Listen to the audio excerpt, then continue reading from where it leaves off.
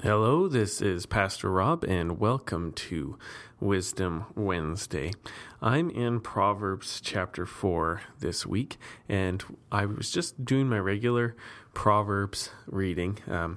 A habit that many people have gotten into, which I've started, is to read Proverbs on the day of the month that it is. There's 31 chapters of Proverbs, which means that most months you either get all 30 chapters or 31 chapters in there, and so it's a great habit to be in. You never have to kind of ask which chapter you're in. You just, what's the date today?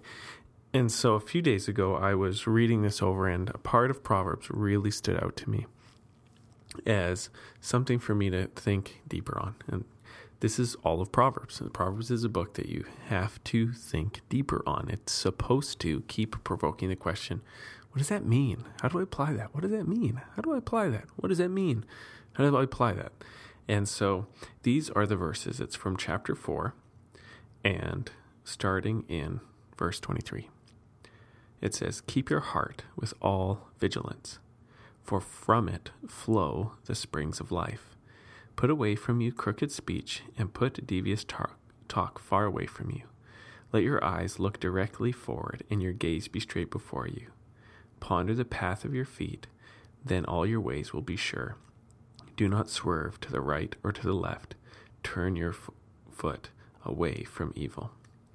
And so as I was reading this, I was just thinking, this is actually a really great series of verses for doing introspection, for doing spiritual introspection, for doing soul work.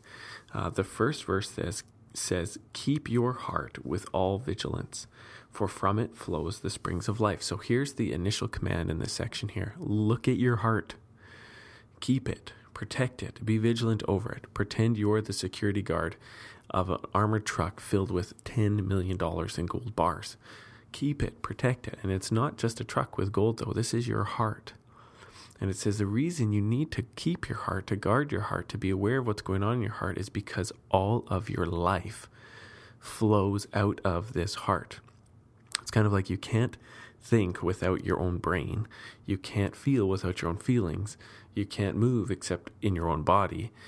And all of the heart in Hebrew is not just kind of like your feelings, where we would say, I love you with all my heart. That's my feelings. Your heart is like your whole inner person. It's who you are on the inside. It's your character. And it says, guard this, keep this, be attentive to this, be vigilant over this, because your entire life is lived out of your heart. So it's this call to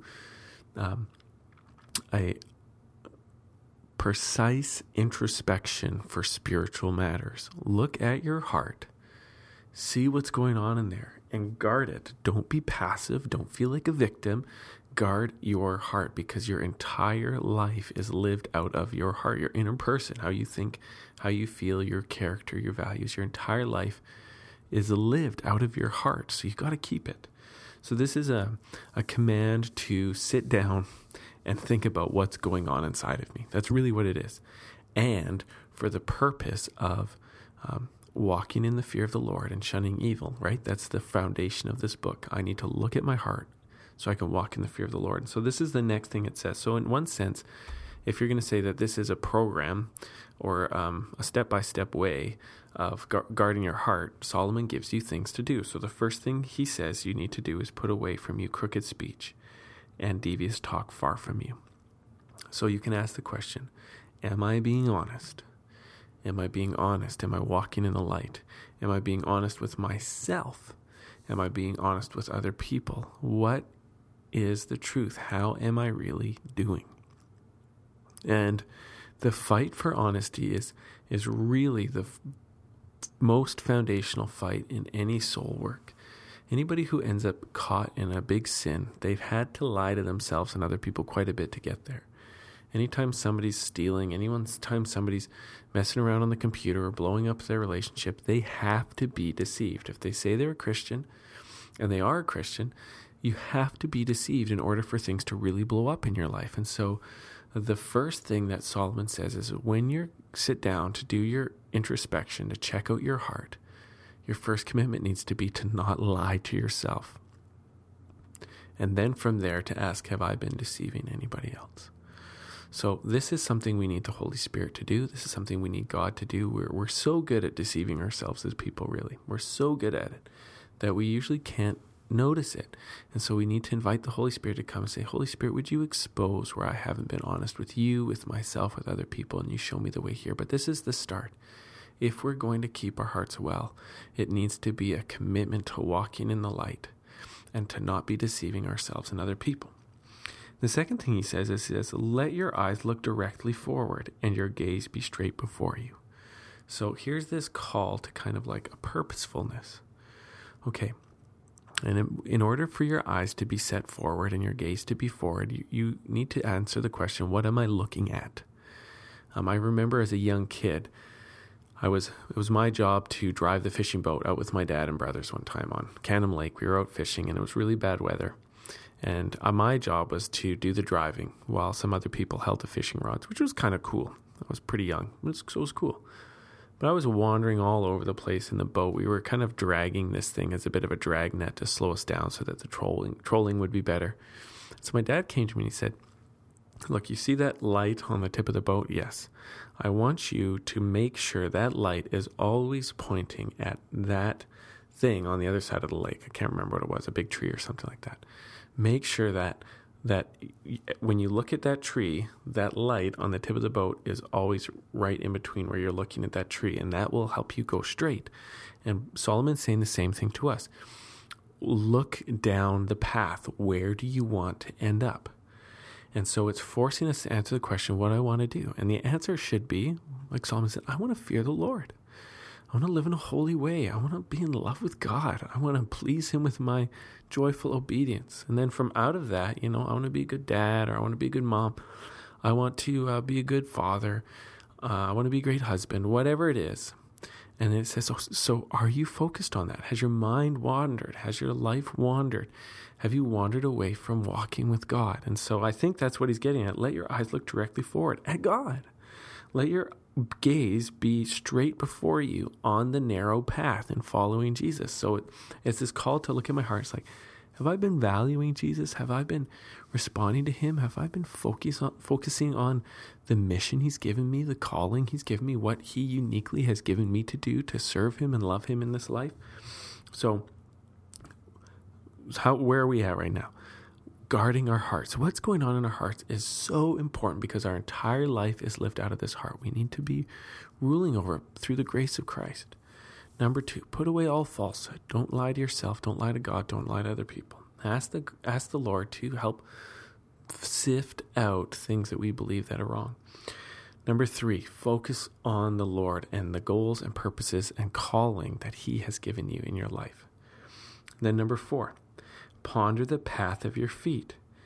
Then all your ways will be sure. This is verse 26. Ponder the path of your feet. And so here is a real call to say, how have I been walking? Okay, what have I done today? What did I do yesterday? What am I neglecting? What do I need to be working on? This is the actual outworking of your life, okay? So your heart comes out through your mouth. Your heart comes out through your hands. Your heart comes out through your feet. This is the reality. We can't put dividing lines and prison walls up in our soul to separate everything. It all comes out. And so he says, look at what you've been doing. Ponder the path of your feet and compare that to where you want to go. And do an evaluation here. Learn what's going on in your heart by what's been coming out of your mouth. And ponder these things and evaluate them. Bring them to the Lord in prayer. Bring them to the Lord in confession of sin if you need to. Bring them to the Lord.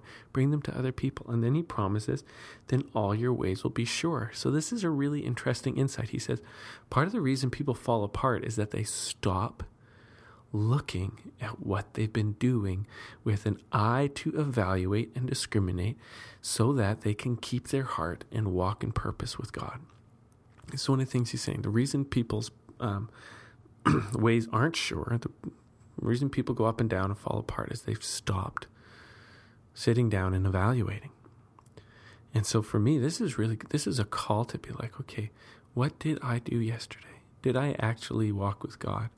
And I'm not talking about salvation here. I'm just talking about God's call for us to live holy lives with him. Did I actually love my wife? Did I actually love my kids? Did I actually serve the church well? All these questions. pondering the path of my feet and what needs to change in order for things to change. And then he says, do not swerve to the right or to the left. Turn your foot away from evil. So this is the last thing in this section here. And really what he's saying is we're supposed to be gazing straight ahead, looking where we walked and where we're walking, and knowing, look, I'm going to have to resist evil in my life. I'm going to have to resist my sin by the grace of Christ through the blood of Jesus and the power of the Holy Spirit, putting to death what is earthly in me. I'm going to have to resist it here. And I'm going to have to focus on the Lord and keeping my foot from doing evil. I was reading this really impactful book. I can't remember the title exactly because it's pretty long. I think it's by Thomas Brooks, and it's called like The Christian Under the Smarting Rod of God. So what do you do when life is really painful because God is disciplining you? This book, and I just jumped into it where I last left off, and he was saying this point. He was saying, in all the physical pain that we can go through in life, and all the hardship, the letdown, the disappointments, all of that stuff added together is by no means even a little bit worse than one intentional sin in a human heart. A sin against God is so much more evil than all the hurt that we could go through, all the diseases we could have, all the pain and loss, things falling apart. One sin is so much worse in our heart than all the bad stuff that can happen to us. This is the point he's making, because sin is an affront and an attack against God. If I break my leg, I haven't attacked God, at least. If I get arthritis, I haven't at least attacked God and rejected him or rebelled against him. But one small sin, if your body feels good, if there's money in the bank, if there's food on the table, if you're getting all you want, a sin against God is such a tremendous evil that nothing except the shed blood of Jesus can rescue us from. It's a prison from which there is no escape. It's a guilt from which there is no forgiveness except through the cross of Jesus Christ.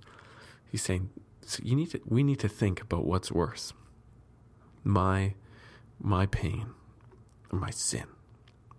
He's saying, remember, your sin is so much worse than your pain. So act accordingly. And so Solomon's saying the same thing. Don't swerve to the right or to the left as you're pondering your steps and deciding what you need to do. Don't swerve into evil, because any hardship is so much better than being evil and sinning against God. So here's something for us to do. Make it a part of our life. To say, look, I need to keep my heart. Sit down with Proverbs 4:23-27 and just work through it. Following the commands to think through life, to think through how your heart is going, and responding to what God brings up. It's Wisdom Wednesday. God bless each and every one of you for listening.